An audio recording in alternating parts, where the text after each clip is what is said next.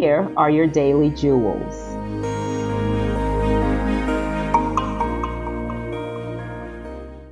One of the characteristics that my parents instilled in my brother and me was to always show your appreciation when someone gave you something by saying thank you. They didn't mean for us to just mouth the words, but to show sincerity in a genuine manner.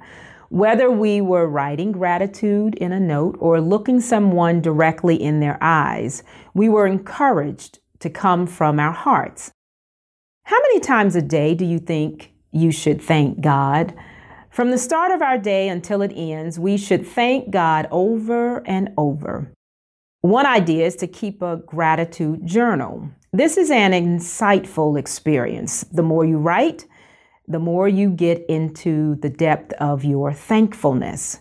Gratitude also means looking for the good in difficult or negative situations.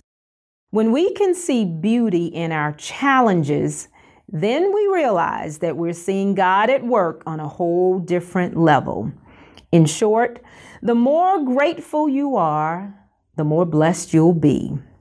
So I'm thinking we should say, I show my gratitude by praising God and sharing my blessings with others.